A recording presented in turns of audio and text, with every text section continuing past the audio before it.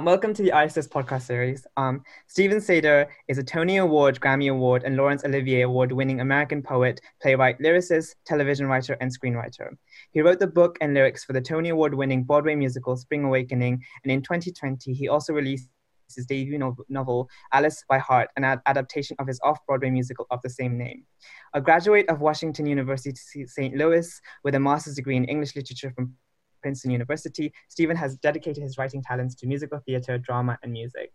Thank you so much for joining us today, Stephen. The first question I would like to ask is, I just want to start at the beginning by asking what drove you to sort of become a writer?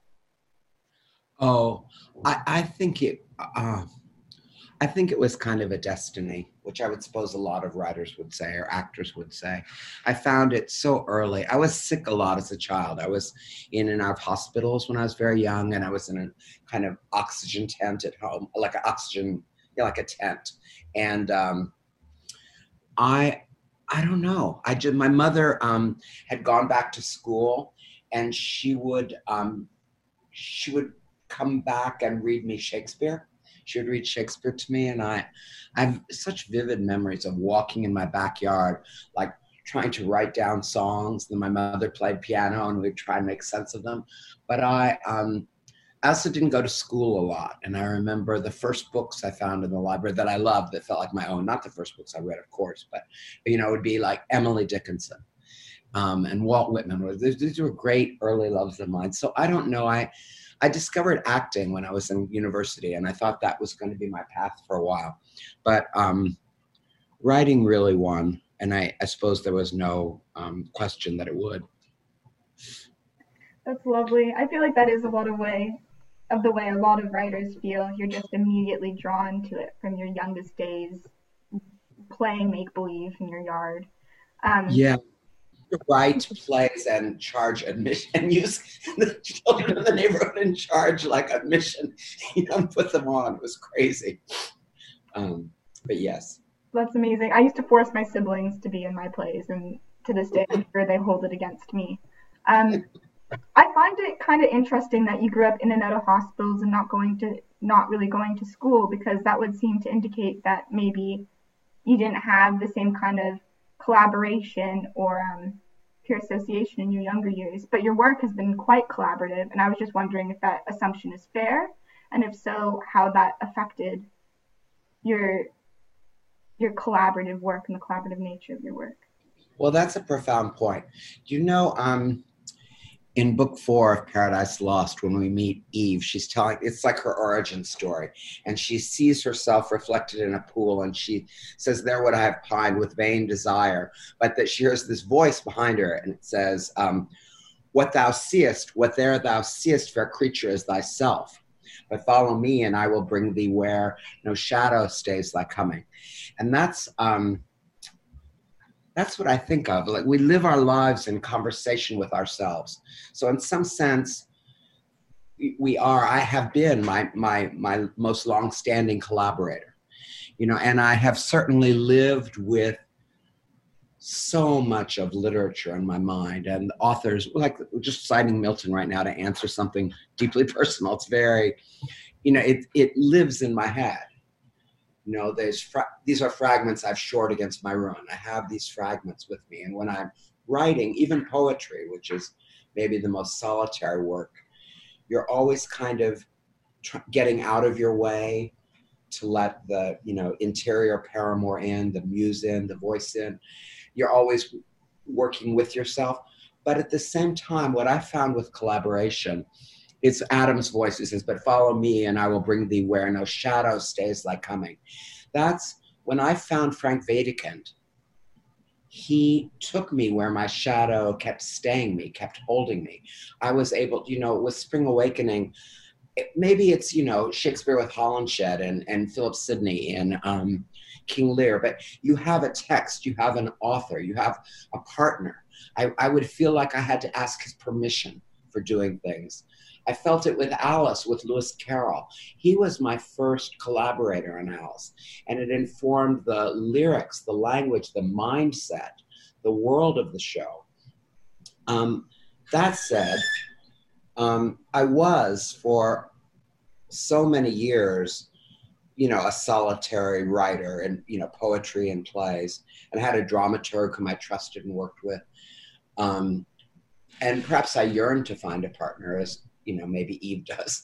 But when I met Duncan in 1999, and we started writing songs together, it was something I had never anticipated. You know, that I never thought of myself as a lyricist. I never thought I'd write lyrics. But I found myself writing lyrics. This is a whole separate question, but writing lyrics is a very different enterprise, I find, than writing poetry. Albeit my influences, my partners in writing lyrics have certainly been poets, and mainly, you know, British poets. But it took my songs, you know, it took these words, it's like they were intended for a voice, and they become a voice. They, you know, he brought music to them. So those collaborations are very pure in my life, where I've never really collaborated. I have only once or twice collaborated with someone else on a lyric. But when I write a stanza, first of all, Duncan's already my partner when I'm writing it, because I can hear his voice in it. Or James Bourne. Do you know James Bourne from the band Busted? He's my partner on 2 musicals, and which we've developed primarily in the UK. And I can kind of hear his music in my head. But then the lyric is set, and it becomes something else. It becomes, you know, maybe, I'm sorry to be citing so many people, but, you know, this is how my head works. You know, it's Aristotle, you know, that something is there in potentia, that the song is sort of already within the lyric in a way. So that transports me out of myself. With directors, that's one of my favorite forms of collaboration, where they can really help. First of all, they can bring a story into a room, and you bring it into 3 dimensions. So then you have actors, and you have the voices you've written coming to life before you, but you also have a director as your guide, as you're crafting the journey of a play or of a musical. With my novel, I know this is a long answer, so I'm about to end it. With my novel, I certainly had my partner on the Alice musical, Jessie Nelson. She was with me. She wasn't in the room with me at all working on the book, but we had forged so much of the story of the play together, and I could hear her in my mind reacting. And then I had my editors who were very helpful. That was a difficult translation from the musical to the book. So there is a very long answer to a very short question. I'm sorry.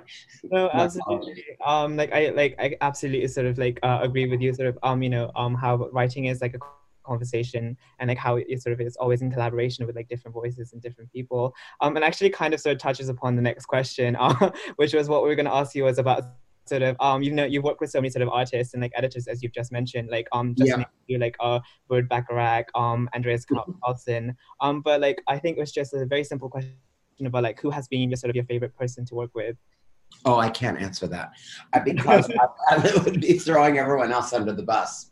But so I won't. But and you know, I would say Homer is what I would say, the Iliad. But I have to say, because you mentioned him and because I was looking at a picture of the 2 of us this morning, my collaboration with Burt Bacharach has been one of the great joys of my life. My eyes could well with tears as I tell you this. He's in LA. One of the people who has most looked after me and looked out for me and been concerned for me during this pandemic. He's a remarkable man. It was a dream of mine to work with him, but I didn't even ever know how. And then I met him. You know, I don't have to tell you the story of how we began working together, but he, Burt, when you write a song with Burt, when Duncan and I write a song, we're never in the room together. We have 2 solitary processes. Same with James Bourne. I write the lyric, I give it to him, he writes the music. When you're with Burt, I write the lyric first and I give it to him. Then you sit down at the piano and you are sitting with Burt Bacharach and he's playing the words he wrote. And he'll say, you know, this is so real, man. I love this. And then it'll be, but I hear this kind of thing. And he'll start singing you this riff this musical riff. And he has an old time, like cassette deck. And then he pushes, you know, and you push it and you take down Bert singing Nana, you know, blah, blah, like that to you. And then I take it home and I have to turn it into electronic information so I can listen to it. And then I write lyrics for that part, and then I revise the part. And then you go back to his house and then you sit back down at the piano. It's been a dream come true to work with Bert, I have to say. And we have a musical coming forth that we've worked on together. And it will be his first original musical since 1968 when he wrote Promises, Promises. Wow, that's incredible. Yeah, he's an incredible guy, I have to say. That's amazing. I love your, sorry. You go ahead. I was just going to say, I love the description of that process of working with him. That it's very vivid. Now I can picture you with the cassettes. Yeah. I remember. Well, I have to say, but when I first met Bert, we had this great meeting, and it was very friendly and warm. And I was leaving. He said to me as I was leaving, he said, well, I guess you have your partner in the theater, but if you ever just have a lyric sometime that you want to show me. And I said, I brought one. And I had been with him all this time. So we were leaving. He was like, oh. And then I gave him the lyric and we were walking to the door and he started reading it. And then he stopped. And then he started reading it out loud. And then he turned around and walked back into his study and he sat down. And so I followed him in and I sat back down and he read the lyric aloud to me. And he was saying these things like, oh man, you know, like I said to you, who hasn't felt this? And he really liked it, I guess. And then I left and I thought, well, that was my meeting with Burt Bacharach. Well, it wasn't that great. And he was leaving for Australia, so I wasn't going to hear from him for months. He was conducting his first symphony. And then I got this call one day, months later. It was like, this is Bert. I have a kind of thing for that song, if you want to hear it. It's like, if so. And then I went to his house and we sat down and he played this song verbatim, the lyric that I'd given him, with bars of music written over my page of lyrics. It was the same piece of paper I'd given him. And it was beautiful. And I said, that's so beautiful, Bert. And he said, our first one should be a great one. And he said, love songs. That's what I write, love songs. So that's what we've written for all these years now. Sorry to go off, but he's a remarkable guy. No, that's exactly what we want in these kinds of conversations, is just to have them go in a more natural direction. Speaking of kind of like writing lyrics, you also spoke about writing poetry and novels, and you work across so many different mediums. And I was just kind of wondering how writing in different mediums how each medium kind of informs the other, if being able to write lyrics has impacted the way you approach writing a novel or vice versa. I guess so. I guess I probably lead with poetry because that's my first instinct, and those are the writers who have meant the most to me, are poets. But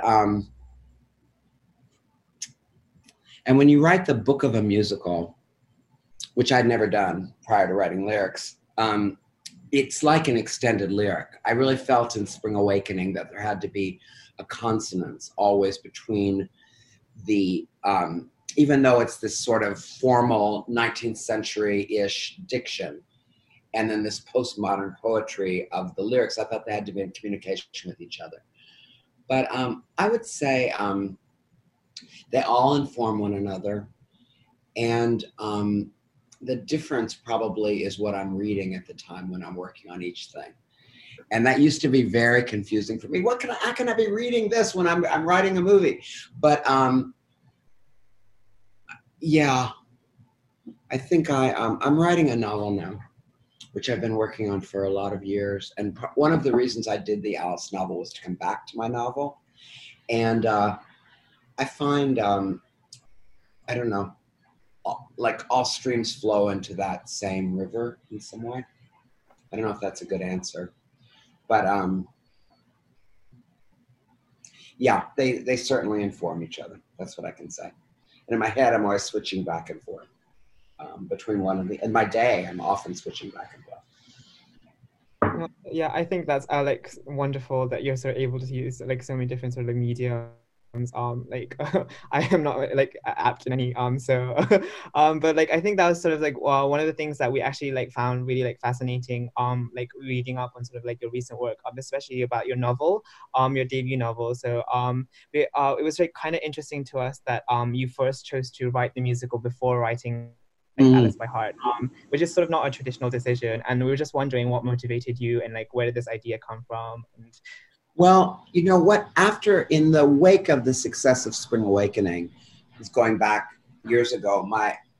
As Duncan and I, we were already working on a couple musicals, but a couple of people suggested to me that we look at Alice's Adventures in Wonderland, and I thought it would never make a musical because it's like story that's all middle. There's no beginning and end, or there's no middle, if you want to say. It's all beginning and end. It's, you know, this series of phantasmagoric visitations on this cipher of a girl. And I thought it's all partings and meetings. I thought that we first set out to write it, to write our version of the Alice material as a kind of music video project. Songs. It was going to be a song for the magic carpet ride of each chapter.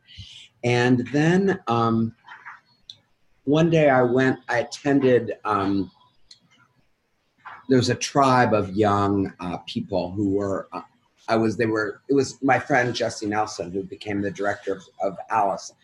And she was my writing partner in a couple movies. And her daughter was one of the leads of this group, which also included people like Ben Platt. Do you know who he is? Dear Evan Hansen and Beanie Feldstein, young people who have now become big stars.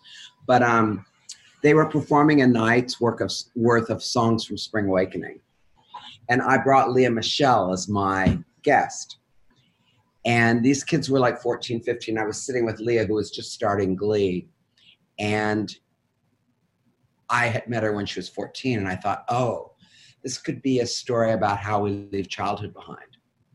And that was my sort of insight into creating a musical, which took many years. And the musical became, it's a story about a book. It's about what a book can mean to you, what a novel can get you through. Going back to when I was in my oxygen tents at home, books were my everything. And you know, that's where I could live. Those were the worlds I could imagine. And I don't know if you know the story of Alice, but it's, you know, a young girl during the bombing of London in 1941 who's trapped in a tube station, and her friend is quarantined. And they have this book that they love, Alice's Adventures in Wonderland. She believes she can read it to him. She can transport him back to Wonderland, and he'll be all right. He'll be able to run there and read there. She's delusional. But this musical goes through her stages of acceptance of grief and loss, that she could lose this boy. So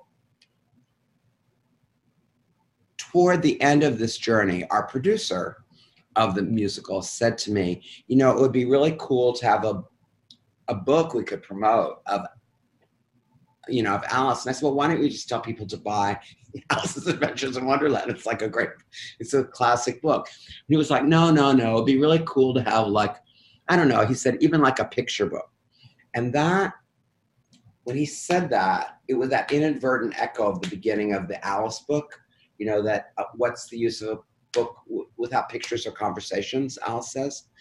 I thought, oh, maybe there's something in this. And I thought maybe I could write a book in conversation, not only with the Alice book, but with the books that had meant so much to me, that had gotten me through the same way this book got our Alice Spencer through.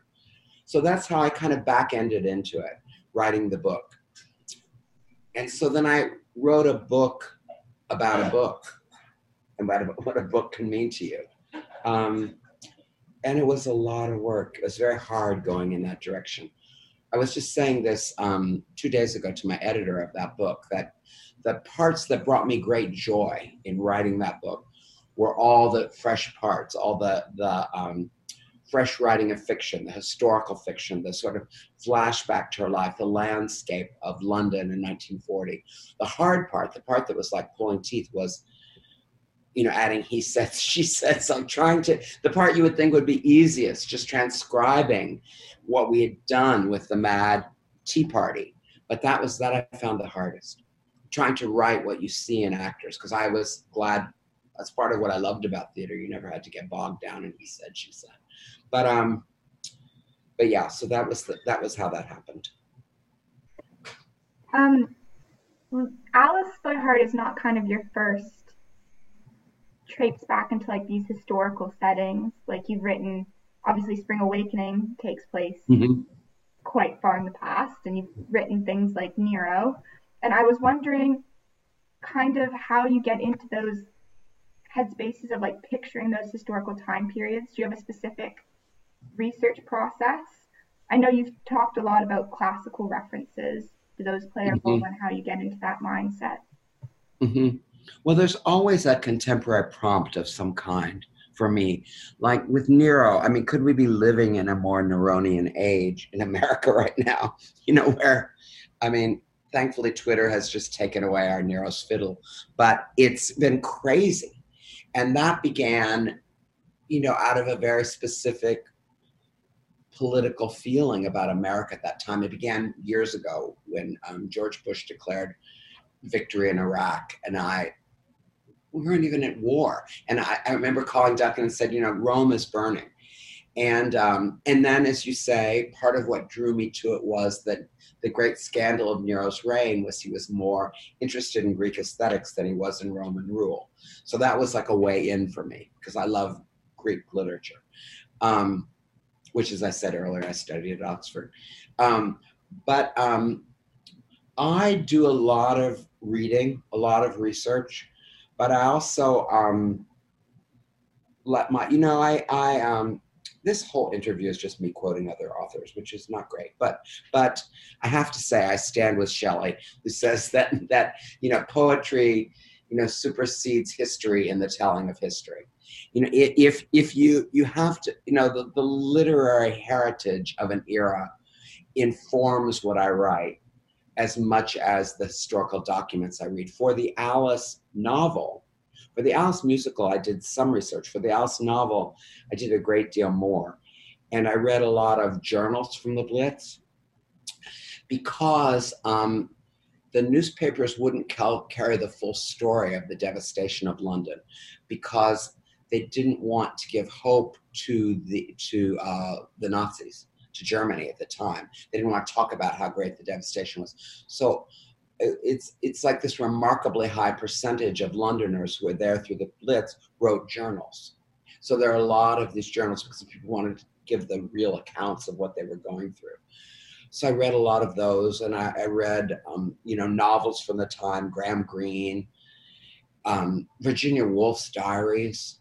They're fantastic, and that's her last volume of diaries. She dies during the Blitz.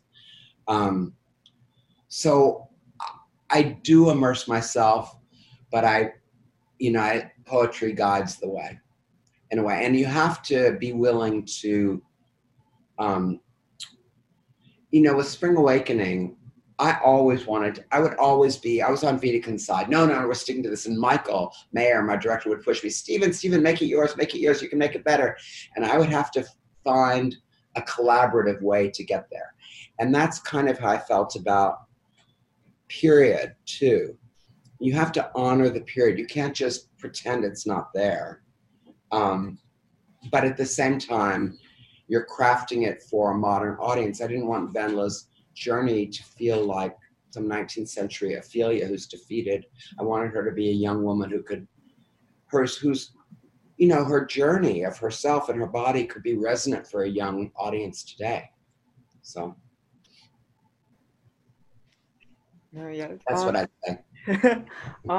I think that's it's just like, sorry, just to like pick up on Spring Awakening, I think, and like Wedekind and sort of like that process.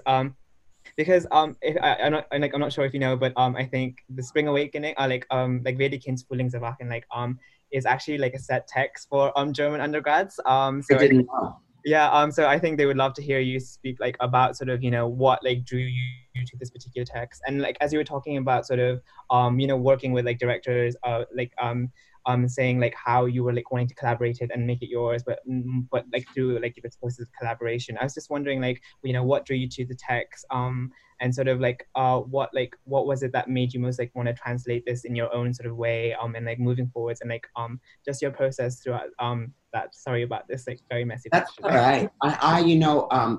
Spring Awakening was like a forbidden book that I discovered in high school in a small town in the Midwest. And I thought, oh my God, I can't believe I'm reading this. Like I just like, this book in my room that was forbidden. And I loved it. And then when I left Princeton and I moved to New York and I was going to act, or I thought I was going to act, Hanshin's monologue, in the outhouse, that was my like audition piece. And so it was something that was very dear to me. And I always felt that the play was full of these arias, of these young people, of this angst. I thought, oh, this should be an opera. And many years later, 1999, New Year's, I met Duncan Sheik. And we began, the night we met, we ended up writing a song together. He had never envisioned writing songs with someone else, and I had never envisioned really songwriting. We ended up writing several songs together for a play of mine. And he came to see that play. By the time he came to see the play, we had already written 4 or 5 songs together.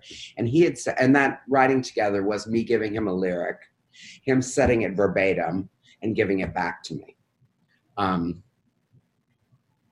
This whole story involves London, but I'm going to leave it out so we can, because I know this is getting long. But I was working on a show in London with someone that he thought was cool, and so that was part of why he first asked me, "Is there a lyric in the play you're writing?"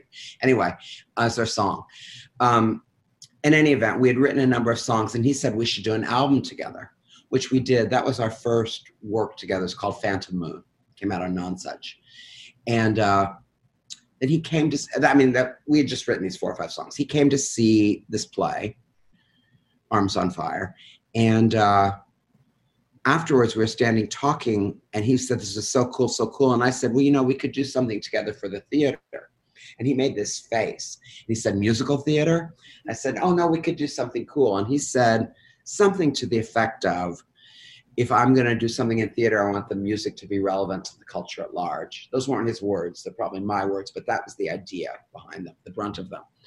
And the minute he said it, whatever he actually said, I thought of Spring Awakening, because I just thought that it's like those cries, those unanswered cries of young people that I had felt in the play, the place that young people have found release from or expression of those cries for generations had been rock music and pop music. So I thought it was a great fit. So that was kind of the origin of the show. And then at a later point, like a few days later, I called him and he said, "I hate in musicals when they're talking and then they're singing and they're talking and it's random. They could be singing about brushing their teeth." And then that was when I had the idea that the songs would function as internal monologues. And then as we developed it, it became, that we moved into this more timeless era in the songs, which felt contemporary. And, retained that classical sort of diction and language and decorum of 19th century Germany. But it also, getting back to what prompts my historical stories, it had to do with the shootings at Columbine, which had happened in 1999. I said, we're just not listening to what's going on in the hearts of our children. And that gave us the impetus, really. It gave us the urgency to really get on with this. That was when I called Michael Mayer and asked him to come on board the show. You kind of just mentioned in your answer there about like the classical diction as you're writing, and you've also, before we started recording, you were saying that when you were at Oxford, you were studying Greek. So I was kind of wondering like how the linguist in you affects the way you write these, either your poetry maybe, because we haven't heard as much about that yet, or if you want to keep talking about these historical plays. It affects greatly everything I do, my study of language. You know, I was just rereading last night Seamus Heaney's translation of Beowulf, which is something I studied at Oxford, you know, Anglo-Saxon. I thought, I've got to get my Anglo-Saxon back. But he talks about the influence of that on his diction of Anglo-Saxon, even as, I don't know where he grew up, like Northern Ireland, I think. But I love the Greek language, and I have less study of Latin, but I have done a fair amount of Latin. So I would say it affects me a great deal. I don't know that it's not only my language, though it certainly is, but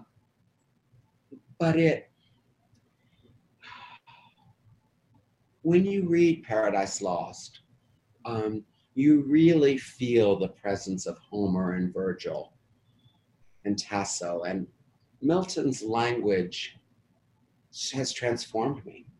You know, the poets I've read, that's the British poets, the American poets, they inform, I think, the way I talk, the way I think, the way when I sit, we're pushing it toward poetry, listening, that's what I hear.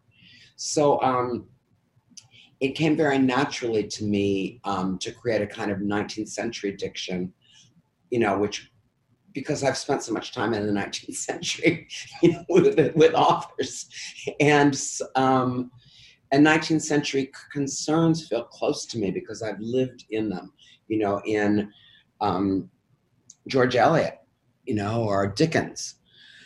I read a lot of Dickens for Alice by Heart, for the novel. But let me say this, I'm writing a novel now. And that novel I've been working on I worked on it for some years, and I didn't look at it for many years. And one of the reasons I undertook the, you know, harebrained scheme of turning Alice the musical into Alice the novel was so I could kind of get back to my novel and get back to fiction. And this is a love story set in the 90s in America, in LA. And it's really informed by books like Madame Bovary and Anna Karenina. You know, there's a woman at the center, and this is an adultery happening in the central story.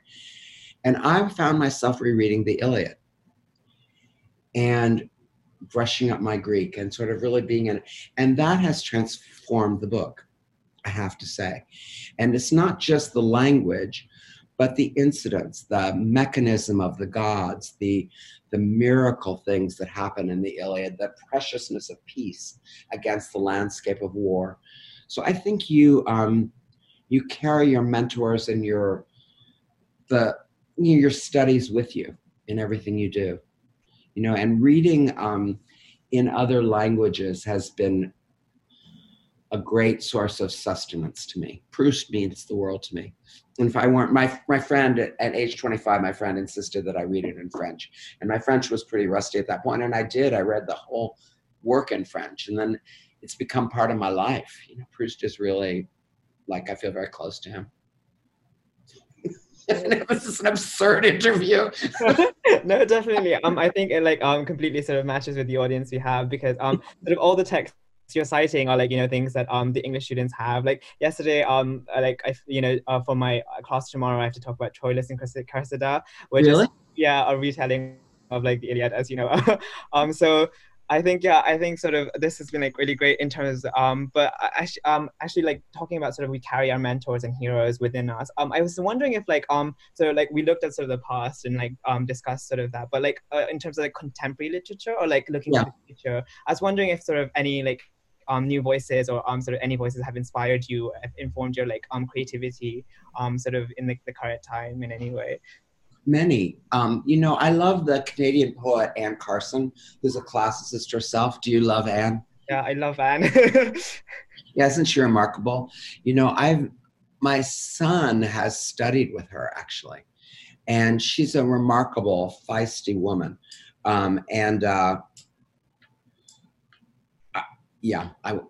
This story involves London too. I'm going to put it aside.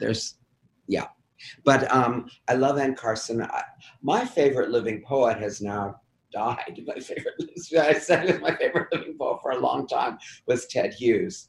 But Ted Hughes, I know we're not talking about someone future right now, but I can't tell you what he's meant to me. There are a lot of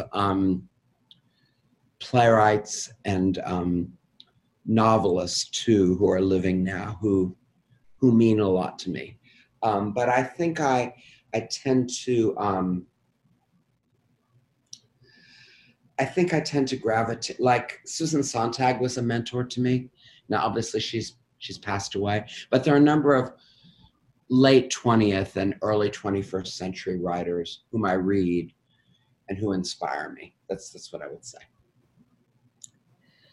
You're looking for names, but I always feel badly saying certain playwrights' names because then you're leaving others out. No, definitely. Yeah. Like, it's just wondering if there's, any like pieces that you sort of like have read recently or anything. But like, oh yeah, like no names needed. I think it's definitely true that we don't want to leave anybody out. 100% true. And going to the theater, which of course I sorely miss, was always a source of inspiration. Carol Churchill. Let's talk about Carol Churchill. She's a grand dame of the theater right now. I mean, she's an amazing playwright. It's been amazing all these years. But there are many young writers whom I find very exciting too. Will Eno, for example, is an American playwright. But anyway, there are plenty. I like how, because you've been kind of talking about how you have opportunities to be in conversation and reinterpret other people's work. But then there's also a lot of people who are taking your work and kind of carrying that with them. I was saying, like, one of my favorite versions of Spring Awakening is the Deaf West production of Spring Awakening. Mm-hmm. And I was just kind of wondering what that's like to see your work kind of take on a life of its own and be reconstructed and reproduced by people with different visions and different talents. It's really, first of all, it's really inspiriting. It gives you a lot of spirit and force and drive. And it's also very encouraging that your work may have some kind of future, that it can, and that it can sustain that. I thought what Deaf West did that was so beautiful. They did so many things that were so beautiful, but one thing that was really beautiful, I didn't know the history, 19th century, deaf people, how deaf people were treated, and the way that was handled in the musical was beautiful. The layers it held of understanding. It means a lot to me. There are times we have said no to production ideas for Spring Awakening, but most of the time we say yes and embrace it. And sometimes get involved. With Deaf West, this is airing once Dirty Linen in public, but how we held back in this interview. But there was a production downtown in LA. That's how it began. And I had a lot of issues with liberties they'd taken with the text. And I had to be a bit strict with them. And they responded really well. Michael Arden is brilliant, the director.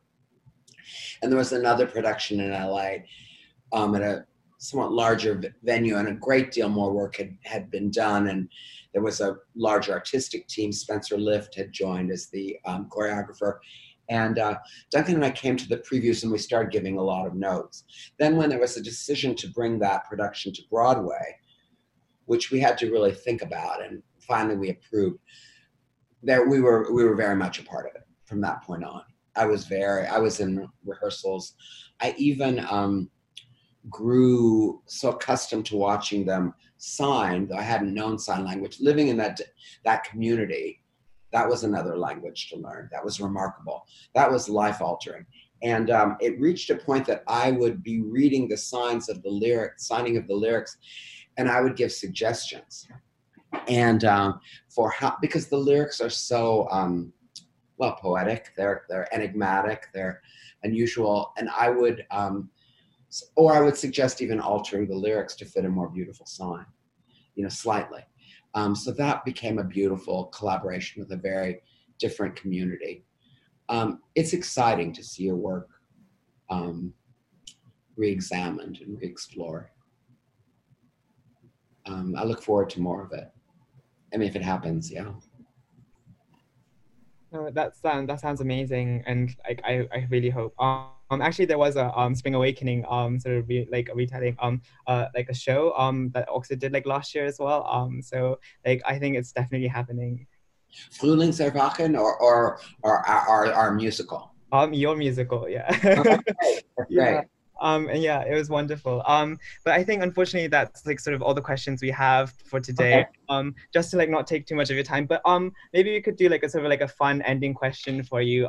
Just like so, like I think like I'm a huge fan of Bert as well. And I was wondering like what your favorite like Bert song is, like or like maybe if there isn't a favorite one that like sort of touches you the most. Oh, well, I love Walk On By, and I'm really, I've loved it since my childhood.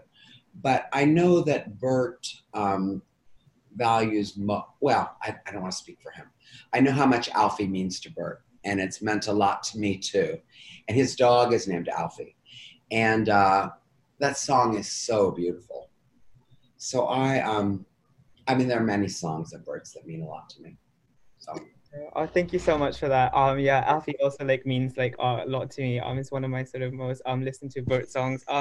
But yeah, thank you so much, Stephen, for giving up your time to talk with us today. We hope you enjoyed this discussion, and if you enjoyed this podcast, please follow the Ice Magazine on Facebook, Instagram, or Spotify, and do look out for other episodes in the series. Thank you so much for listening.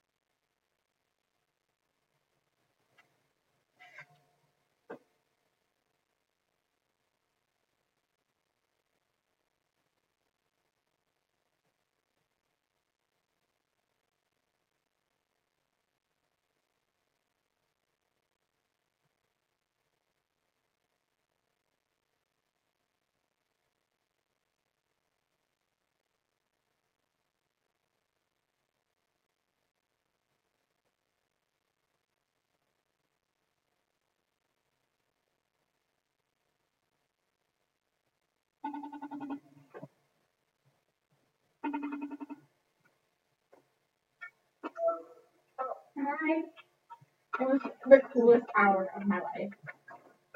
He's so cool. Yeah. He's so cool, Ellie. He was just like talking about like the Iliad. He was reciting Paradise Lost to us at one point. Okay. And he was just like, he's like, I think all of writing is just like conversations with ourselves. And like, he was like describing how when he was a child, he like, I guess he was really sick a lot, so he lived in like oxygen tanks. Oxygen tanks. So he was like, I would just like read books and then I would like construct these imaginary worlds in my head. And like, cause I like didn't go to school and things like that. And it was just like, he's just so cool. Oh wow. He's so cool. And then he like answered all our questions and he like, we ended the recording because we told him it was only going to be 20 to 40 minutes. It was like an hour. And he like, after we like did the whole sign off thing, he like was like kept talking. I was like talking because my friend that I did it with is like does English and German. They were talking about like Shakespeare and Chaucer, and it was just he was so cool. And then he was like, yeah, he's just so cool. And then he was like, oh, like he's like I just love London. He studied at Oxford for a summer too, apparently. And then yeah, and then he's like, oh, you know, like I'm doing a production in London, hopefully eventually in the summer when COVID is over. He's like, you guys should stay in touch and then you can come see the production when I'm in London. And we were both just like sat there like, okay, deep breaths. Like, it's so cool. It's for this podcast that I'm doing for the ISIS. So I've like